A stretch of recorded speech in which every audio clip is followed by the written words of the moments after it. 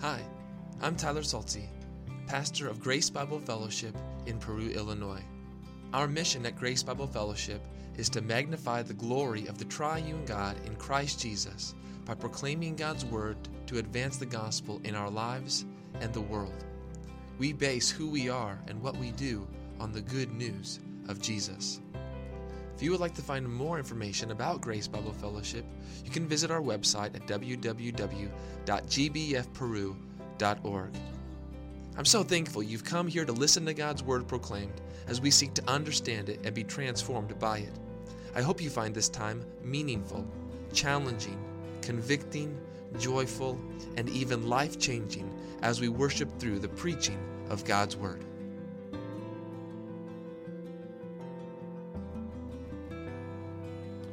I invite you to turn your copies of the Scriptures to the book of Exodus this morning. Exodus, beginning in chapter 4, verse 27. And in a moment we will read through 5:21. As we have just sung, so I ask us this morning, is it well with your soul? There's a lot that goes on in our lives, a lot that goes on in this world, a lot of things that we can't control, a lot of reasons to be in turmoil and in knots, many reasons to be anxious, stressed out. What's going to make your soul well? If all those circumstances just iron out, if life just goes the way that you want it to go? Or is it Jesus Christ? It's well with our soul because of Jesus Christ. Doesn't matter what the circumstances are. Doesn't matter whether things go your way or not. And that's why we want to hear from God's Word, isn't it? Because God's Word communicates to us and reveals to us who God is. And it's there, not only does God tell us what's wrong with our souls, but He gives us everything that we need so that our souls might be made well, might be made whole, might be restored.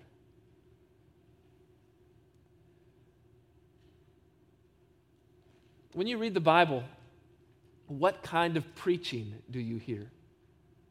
When you read the Bible, what kind of preaching do you hear? As I read the Bible, I'm often struck by every time that I hear preaching, it is challenging. It's hard. Why in the Bible do we see this pattern of preaching that's hard? Because hard preaching brings about soft hearts. Hard preaching brings soft hearts. Soft preaching brings about hard hearts.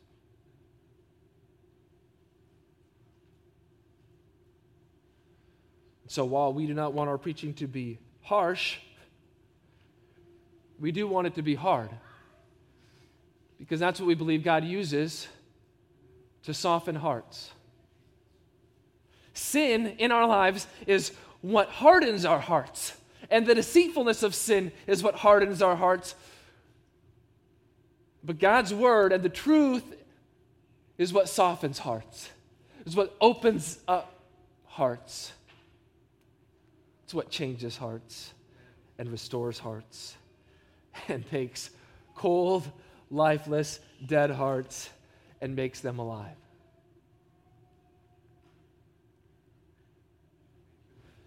So let's read God's Word together this morning. If you would stand with me as I read, beginning in Exodus 4, verse 27, I will read through 5:21. And when I get to the end, I will say, "This is the word of the Lord," and together we will say, "Thanks be to God." Let's read God's holy word together. The Lord said to Aaron, "Go into the wilderness to meet Moses." So he went and met him at the mountain of God and kissed him. And Moses told Aaron all the words of the Lord with which he had sent him to speak, and all the signs that he had commanded him to do. Then Moses and Aaron went and gathered together all the elders of the people of Israel. Aaron spoke all the words that the Lord had spoken to Moses, and did the signs in the sight of the people. And the people believed. And when they heard that the Lord had visited the people of Israel, and that he had seen their affliction, they bowed their heads and worshipped. Afterward, Moses and Aaron went and said to Pharaoh, "Thus says the Lord, the God of Israel, let my people go, that they may hold a feast to me in the wilderness." But Pharaoh said, "Who is the Lord, that I should obey his voice and let Israel go? I do not know the Lord, and moreover, I will not let Israel go." Then they said, "The God of the Hebrews has met with us. Please let us go a 3 days' journey into the wilderness, that we may sacrifice to the Lord our God, lest he fall upon us with pestilence or with the sword." But the king of Egypt said to them, "Moses and Aaron, why do you take the people away from their work? Get back to your burdens." And Pharaoh said, "Behold, the people of the land are now many, and you make them rest from their burdens." The same day Pharaoh commanded the taskmasters of the people and their foremen, "You shall no longer give the people straw to make bricks as in the past. Let them go and gather straw for themselves. But the number of bricks that they made in the past you shall impose on them. You shall by no means reduce it, for they are idle."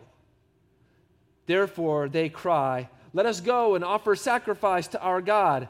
Let heavier work be laid on the men, that they may labor at it and pay no regard to lying words." So the taskmasters and the foremen of the people went out and said to the people, "Thus says Pharaoh, I will not give you straw. Go and get your straw yourselves wherever you can find it, but your work will not be reduced in the least." And so the people were scattered throughout all the land of Egypt to gather stubble for straw. The taskmasters were urgent, saying, "Complete your work, your daily task each day, as when there was straw." And the foremen of the people of Israel from Pharaoh's taskmasters had set over them were beaten and were asked, "Why have you not done all your task of making bricks today and yesterday as in the past?" Then the foremen of the people of Israel came and cried to Pharaoh, "Why do you treat your servants like this? No straw is given to your servants, yet they say to us, 'Make bricks.' And behold, your servants are beaten, but the fault is in your own people." But he said, "You are idle, you are idle. That is why you say, 'Let us go and sacrifice to the Lord.' Go now and work. No straw will be given you, but you must still deliver the same number of bricks." The foremen of the people of Israel saw that they were in trouble when they said, "You shall by no means reduce your number of bricks, your daily task each day." They met Moses and Aaron, who were waiting for them as they came out from Pharaoh, and they said to them, "The Lord look on you and judge, because you have made us stink in the sight of Pharaoh and his servants, and have put a sword in their hands to kill us." This is the word of the Lord. Thanks be to God. Let's pray together. Lord, give us ears to hear what your Spirit says to this church, your church. I pray in Jesus' name. Amen. You may be seated.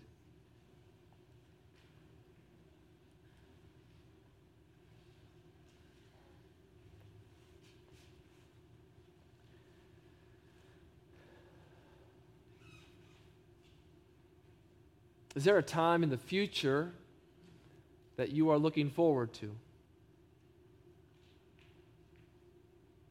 A time when you can't say, "I can't wait until then." It'll be a different day. It will be a new day. A time that you are anticipating, a time that you are expecting. You're looking forward to it. And you look forward to that day because you think that will be a better day.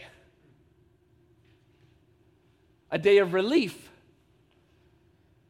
a day of rejoicing, a day of accomplishment, a day of prosperity, a day of good things, a day of joy and happiness, a day of peace, a day of rest. Whatever it is, that day we are looking forward to in the future, that day that we long for, in our minds, it's a better day.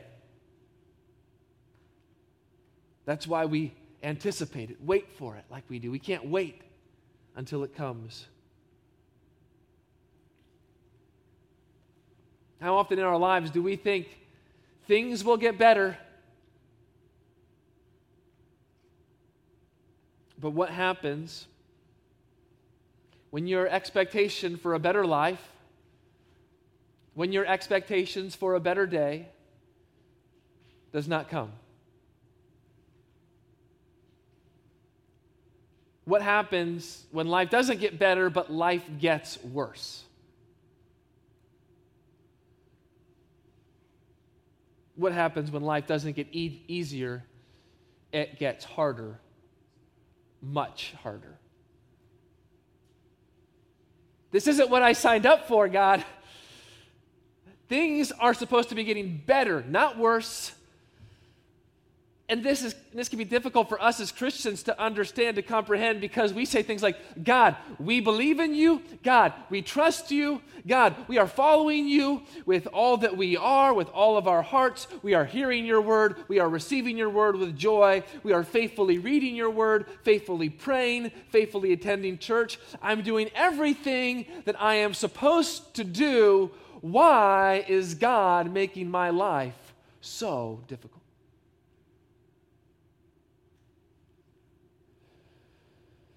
And do we ever consider that one of the reasons there is difficulty in this world, one of the reasons there is difficulty in the life of the believer, why there's difficulty in your life,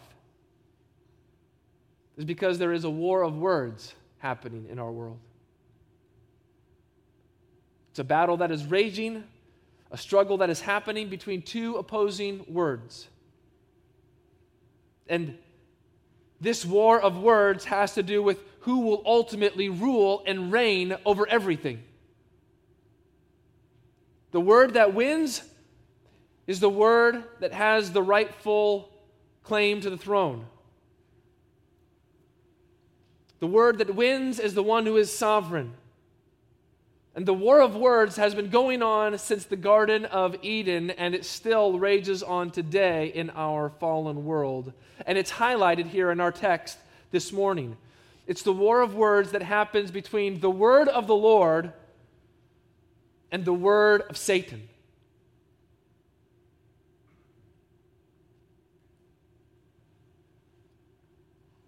We must be aware that this is taking place all around us. We must not be deceived.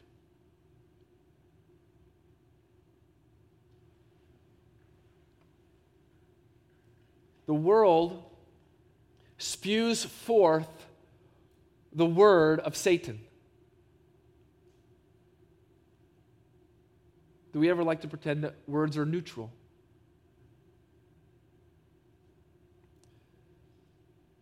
We are not of this world. There's a reason why the Bible says the world hates us. The world hates us because we hold to a different word.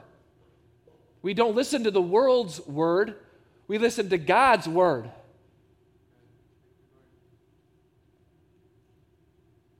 We must not be blind. We must not ignore it. The war of words has an impact on our life, and we cannot escape it as Christians. And as it rages on all around us, it will not mean that things will always get better. Life might get much, much harder.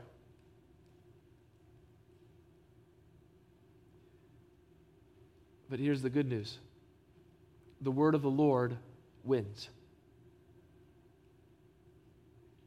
He is the sovereign one. We are those who hold fast to the word of the Lord. It is His word that we listen to. It's His word that must form us and shape us. It is His word that must lead us and feed us and teach us. So as we learn about this war of words from this text today, what are we to learn about the word of the Lord specifically?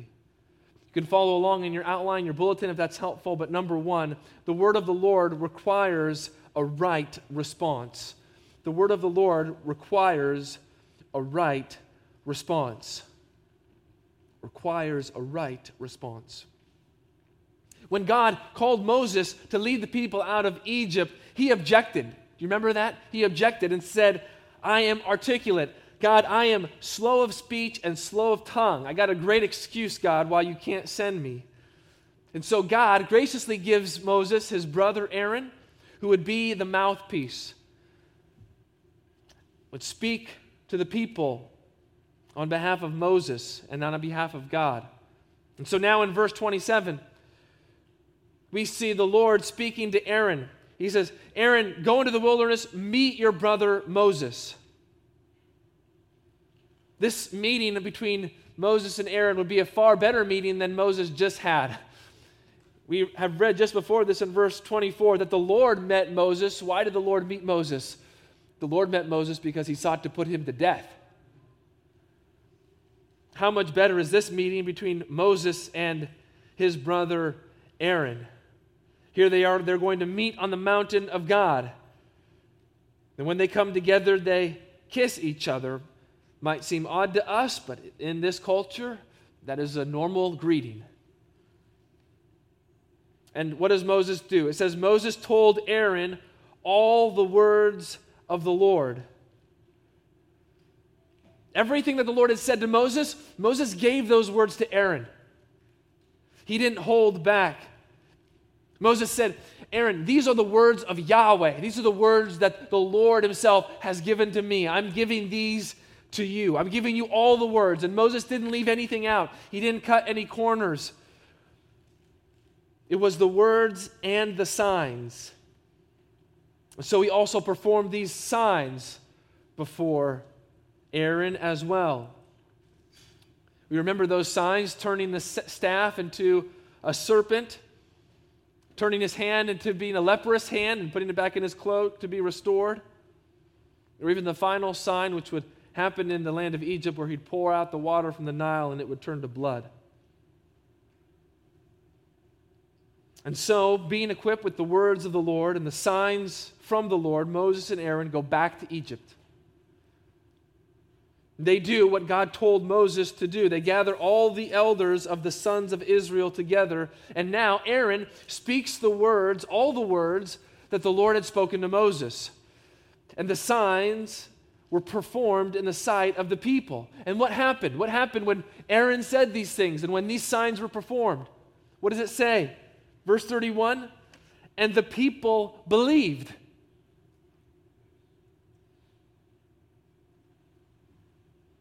Do you remember the concern that Moses had?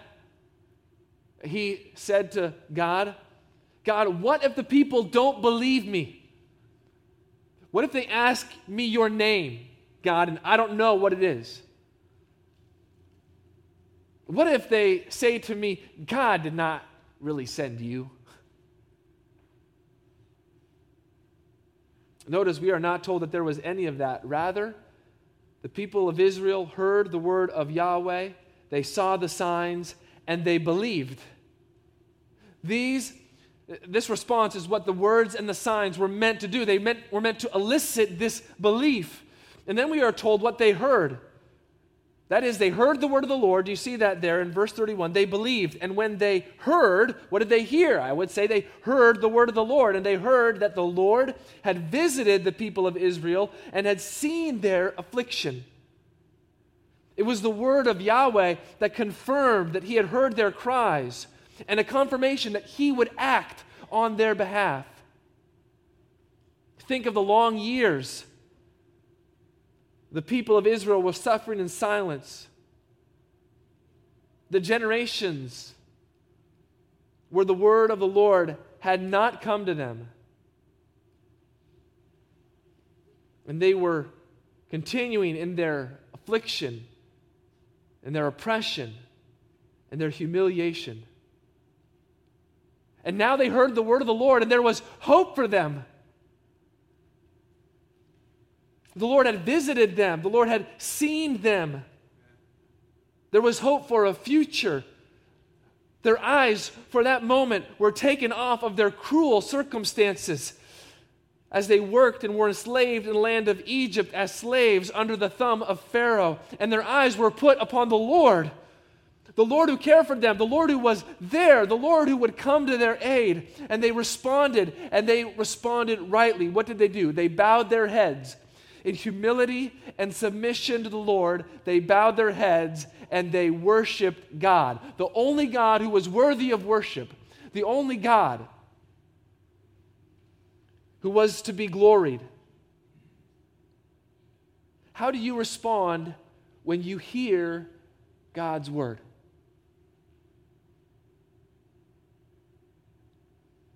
What happens when you receive the word? You can't receive the word and remain cold.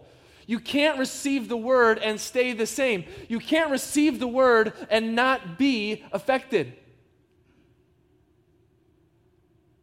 The word of the Lord is a delicious feast to be savored with every delectable bite. Like when you receive the word, it's like, this is amazing. It's good. With every bite you do that. Give me more. Give me more. Give me more. Do you receive the word like that? Like it is this delicious feast? Or do you receive the word like you're being fed through a feeding tube?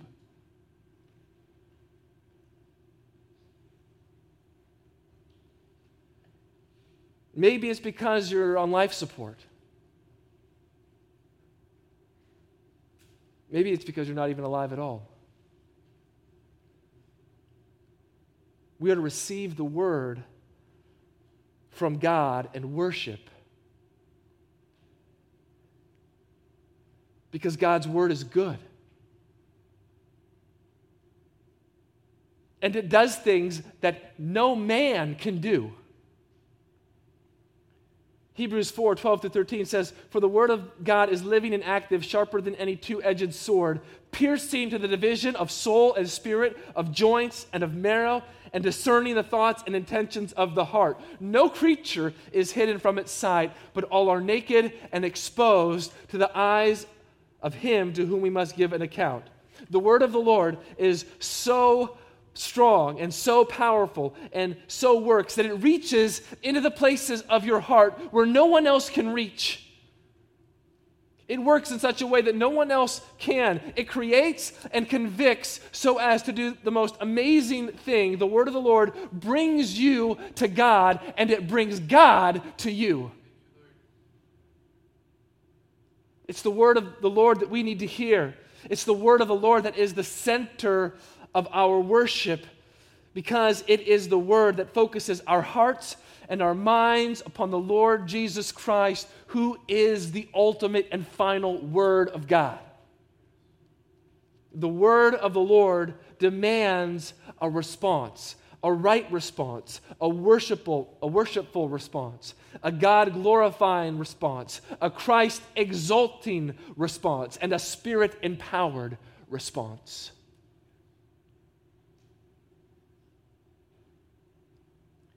We worship because we have received the faith that comes from God through hearing the word of Christ. Is this the faith that you know? You've heard the word of Christ and you've responded in faith. Faith in Jesus Christ who died for sinners. Faith in Jesus Christ that he is the one who can take away your sin and forgive your sin. Faith in Jesus Christ that it is through his death and his resurrection that you can know God and be made right in God's eyes, and so be saved and rescued from your sins, that you are no longer depending upon your own righteousness, because let's be honest, you have no righteousness of your own. You are now needing his righteousness. And so God, when you put your faith and trust in Jesus, you have been given his righteousness, the righteousness of Christ, so that you are now brought to God. Before we get too triumphalistic with Israel, so we see them, they have this right response. They bowed their heads and they worshiped. It might seem really good right now, but Israel has not yet arrived. We could be tempted to say, this was so easy, Moses. Like, why were you worried about this? You came, you said the words, the people believed, and they worshiped. Why did you ever doubt? While this is positive, Israel still has a ways to go. And notice, they heard the word, and they worshiped, but they were not immediately delivered. Things were about to get harder, much harder, before they got better. So that brings us to the second point this morning. The word of the Lord must not be rejected. The word of the Lord must not be rejected. And now Moses and Aaron go to Pharaoh. They stand before him as prophets, as those speaking for Yahweh. How do I know that they have this prophetic voice? Because it says this, thus says the Lord. That's the word of prophets. Prophets say those kind of things. This is the prophetic word of God being given to Pharaoh. This isn't the prophet giving his own words, giving his own thoughts, giving his own wishes or desires. This is the prophet who is speaking for God. Thus says the Lord. He is to accurately communicate God's message. He brings the very thoughts of God to bear on those who are to hear and respond. And so thus says the Lord comes with power. It demands attention, and it must not be ignored. So the word, they declare, demands Pharaoh to let the people go. But notice what Yahweh says. He doesn't just say any people. What does he say? Look here. Thus says the Lord, the God of Israel, let who go? Let my people go, Pharaoh. Pharaoh, you are trying to control my people. Pharaoh, you have enslaved my people. Pharaoh, you are hurting my people. Pharaoh, you are keeping my people from doing what I desire them to do, namely worship me. Pharaoh, these people are not your people to do with them whatever you would like. They are my people, for I am their God. And what is Pharaoh's response to the word of Yahweh? He utterly and completely rejects it. Here is the question that Pharaoh asks. Who is the Lord that I should obey his voice? Let Israel go. The word that's used here for obey is the same word used of the Israelites in 4:31 when it says they heard the word of the Lord, or they heard that the Lord had visited the people of Israel.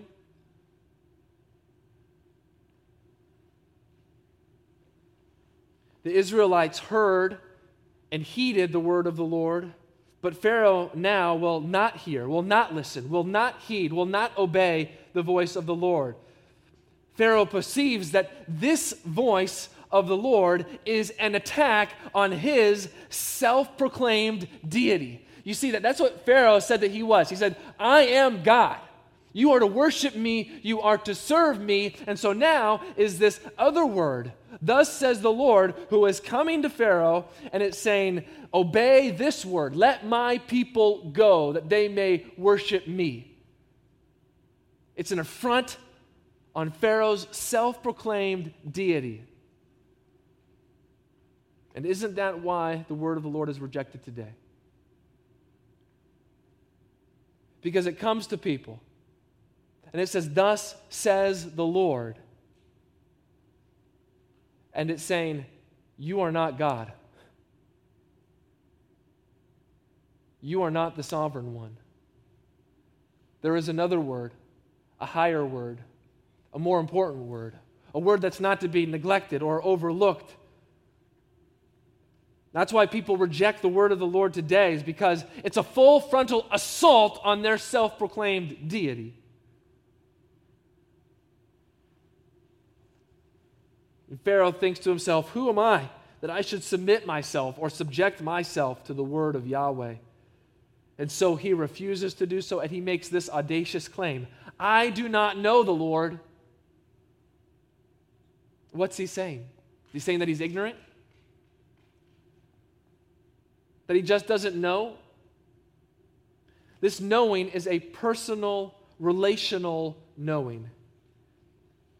He has never met this God, and he will not recognize this God. He rejects the word of the Lord, and so does not merely reject Moses and Aaron, he rejects and denies the Lord himself.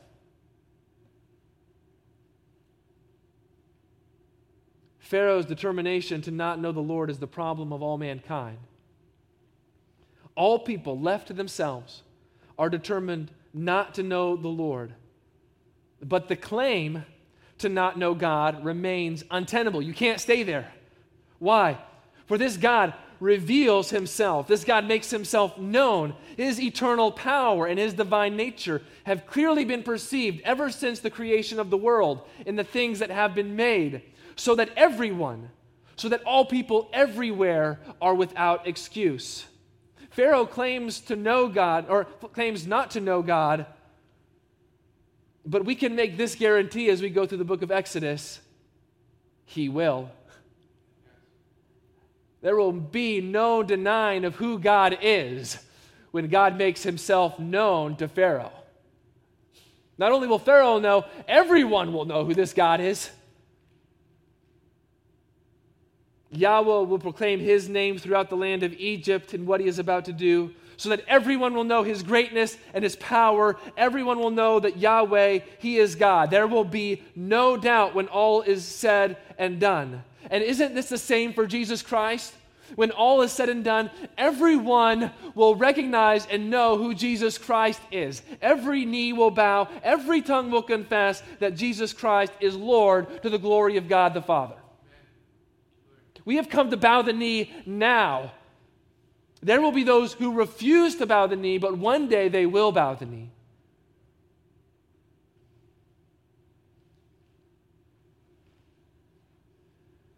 Moses and Aaron continue to plead to Pharaoh to let the people go, that they might worship through sacrifice in the wilderness.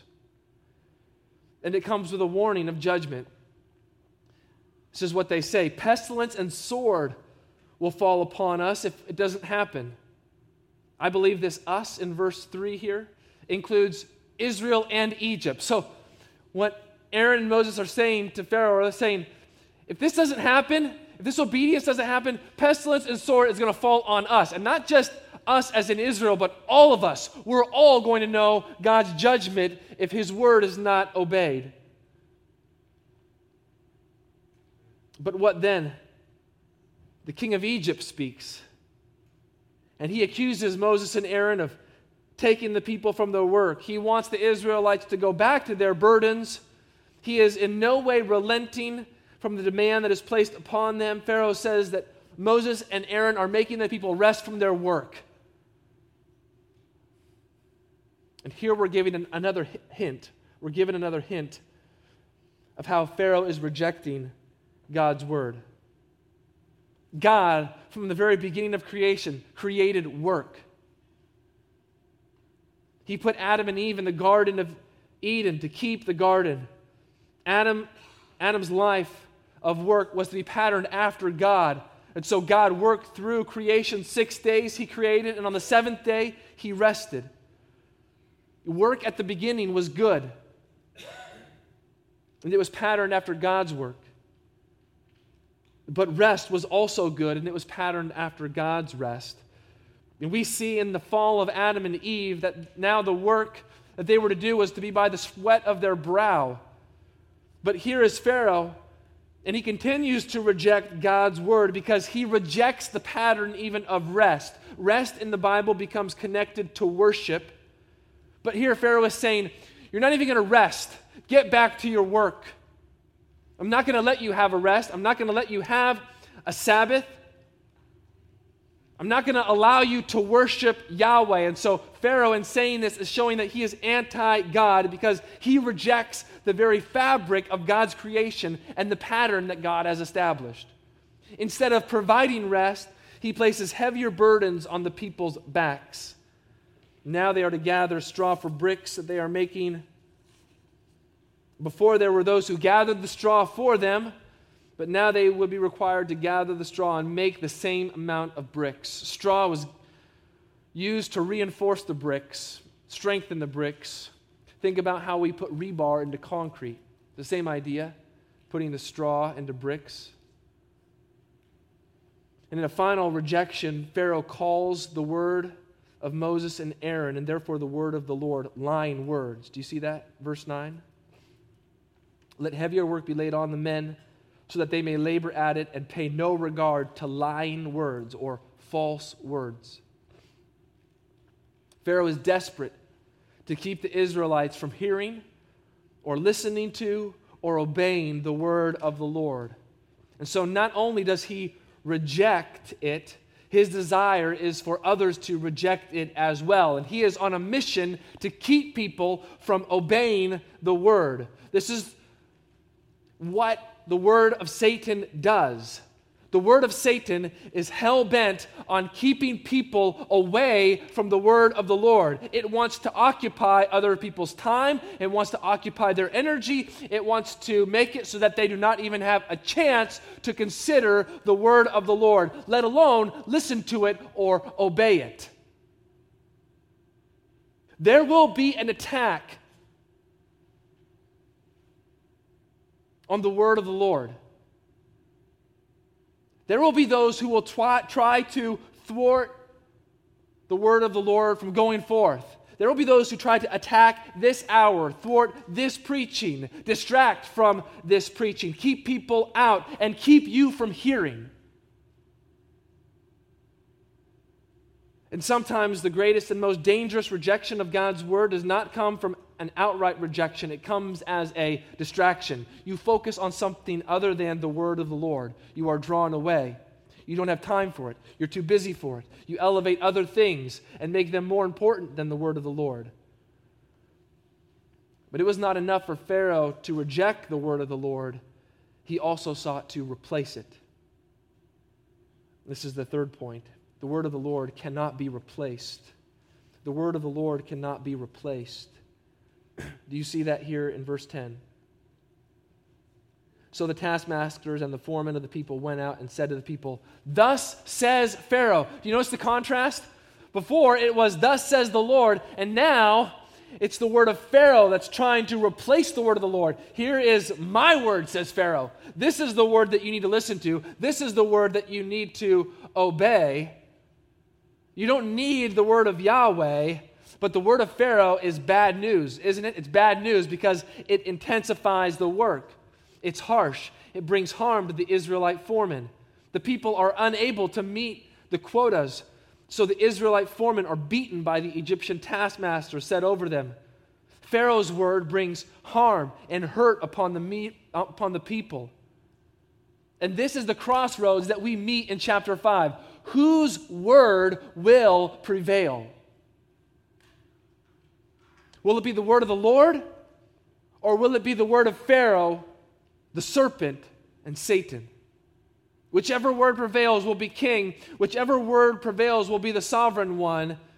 The word that prevails demonstrates that they have power and that they have authority and that their rule and reign is the rightful rule and reign. But these two words lead to very two different outcomes. Pharaoh's word leads to slavery, heavier burdens, destruction, and ultimately death. But if it is the word of the Lord that prevails, his word leads to freedom and deliverance and restoration and life. Which word do you want? It should be a no-brainer, right? Yet the word of Pharaoh comes to us like the word of the serpent in the Garden of Eden and says to us things like, did God really say?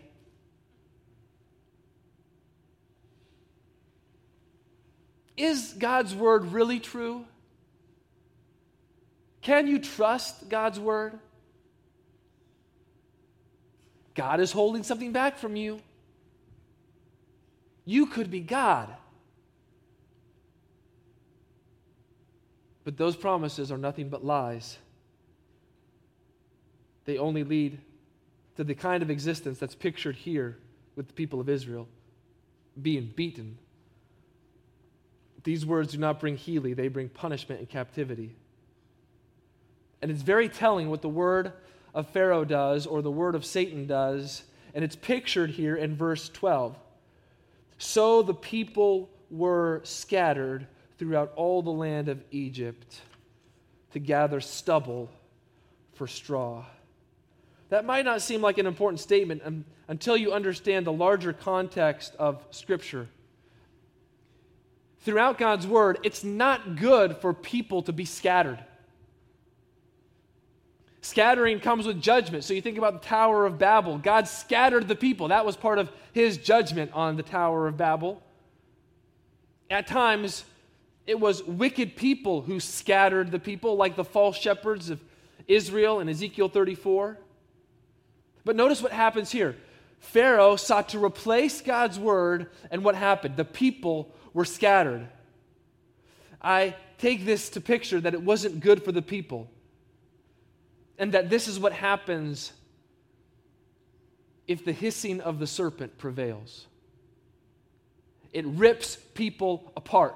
It creates disfellowship, disunity. It keeps people enslaved. God's word gathers His people together. It brings people together. God's word unites His people together, but the words of Satan rips people apart. It takes them apart.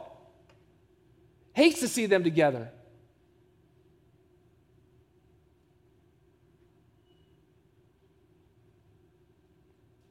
And so the word of God must not be replaced. Yet how many people try to replace the word of God today? And we understand that the world will vehemently try to replace God's word. The word of God is repulsive to the world.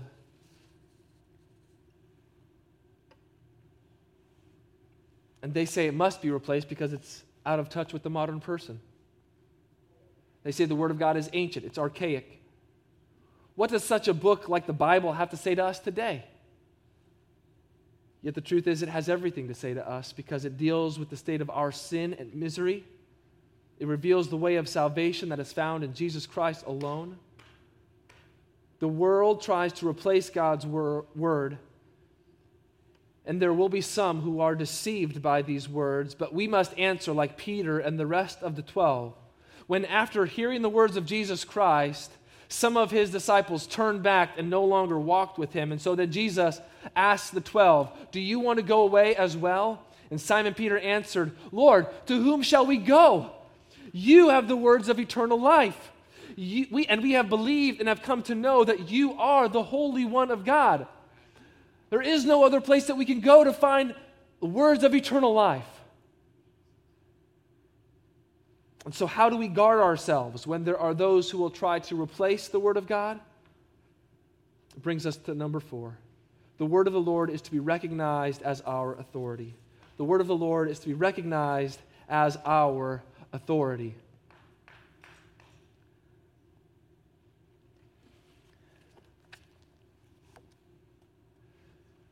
The foremen of Israel have just been beaten. They are under intense persecution. They are unable to make the people do all of the work that's required of them. And so what do? They go and they cry out to Pharaoh, calling themselves servants of Pharaoh. Interestingly, the word for servants is the same word used in Exodus 4:31 when it says the Israelites worshiped God.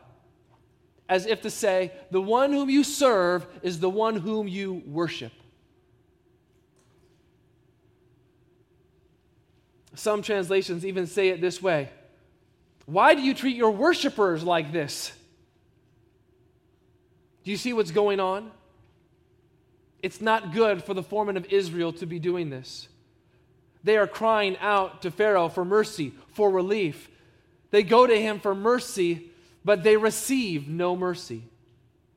There is no love, there is no grace, there is no favor. They are only met with cold, hard indifference and shame. Pharaoh even belittles them by saying, "You are idle, you are idle." Some translations say, slackers. You're slackers. You're loafers. You're lazy. You're good for nothing. Get back to your work. And he belittles them, Pharaoh belittles them by saying, that's why you want to go sacrifice to the Lord, because you're lazy people.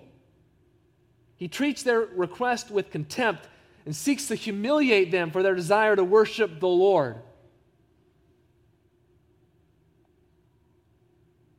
Is it any different for us in the world today?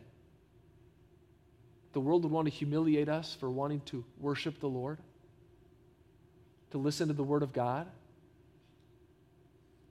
You're going to spend your morning on Sunday like that? You could sleep in. You could play golf. You could do a whole host of other things.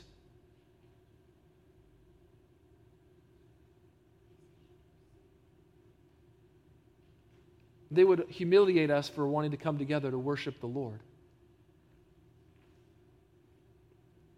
Say things like, does it really even do anything? Does it really even matter? Is it just a waste of time?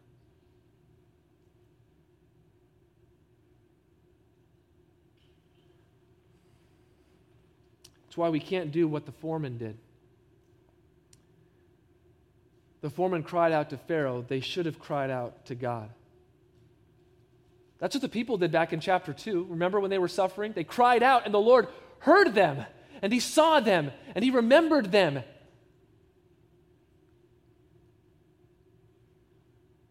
They should have gone to the Lord. They should have gone to the one who is gracious and merciful, slow to anger, and abounding in steadfast love. Instead, they went to the serpent, to Pharaoh, who does not relent, who refuses to back down even one bit, who seeks to fight for his sovereignty tooth and nail, and they recognize the wrong authority. And then the foremen go and they complain to Moses and Aaron. Life was good until you got here, Moses and Aaron.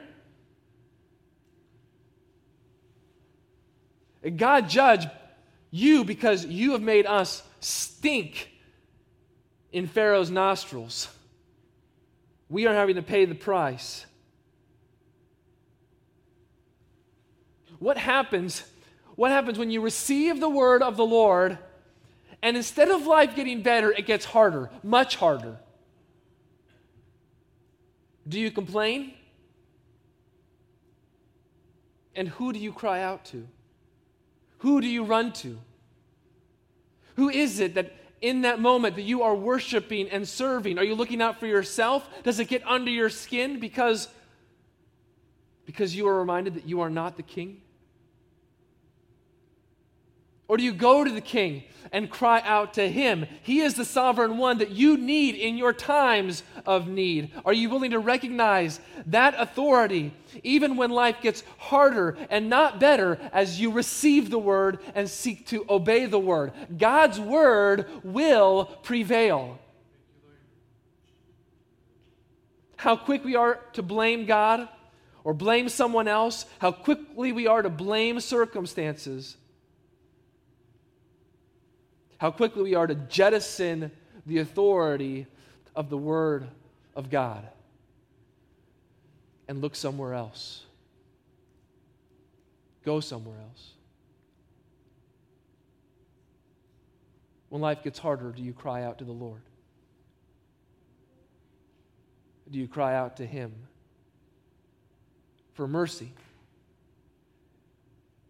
Because it's only there that you'll get mercy. The only kind of mercy that matters.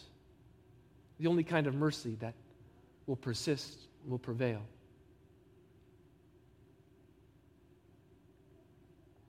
What we see with the nation of Israel in these verses reminds me of one of the parables that Jesus taught. There's a sower who goes out to sow seed. And he sows seed on various different types of soil. And there's some seed that falls, that springs up very quickly. In fact, let me read it. Matthew 13, 20, 21. There was seed sown on rocky ground. This is the one who hears the word and immediately receives it with joy. Yet he has no root in himself, but endures for a while. And when tribulation or persecution arises on account of the word, immediately he falls away. You see how good it looks for that moment when they receive the word. How good it looks. It says they receive it with joy. And we think, this is great, this is amazing. But then what happens? Persecution comes. Tribulation comes. Why does it come? Why does the persecution and tribulation come? What did it say in Matthew? On account of the word. The world is fighting tooth and nail. The word of Satan is fighting tooth and nail against the word of God. Wanting to reject it, wanting to replace it, wanting not to give it any credence of authority whatsoever.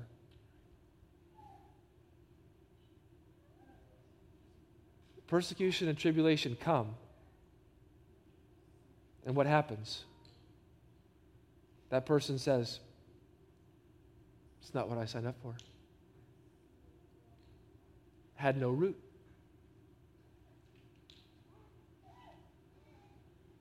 What's going to happen when the persecution and tribulation comes in our life? What's going to happen when life gets harder, not better? I pray that we're like the seed that fell on the good soil, where it took root and where it yielded fruit. Much fruit. But that only happened because it fell on good soil. Hearts that were soft. Hearts that were ready and willing to receive the word. Hearts that heard the word of the Lord and responded in faith and repentance to that word. Hearts that fully and finally received eternal life. The seed is falling even today. What kind of soil is it falling upon? Let's pray. Father, we thank you for your word today.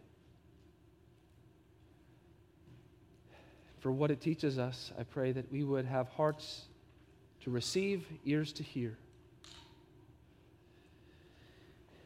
And that we would cling to this word. Because we're honest. Life might get harder. Much harder. But we trust that your word will prevail in the end. We trust that you are causing your purposes to be accomplished. We trust ultimately that you are the one who delivers us and saves us, and that you are the one who holds us fast. We pray this in the name of Jesus Christ, our Lord and Savior. Amen.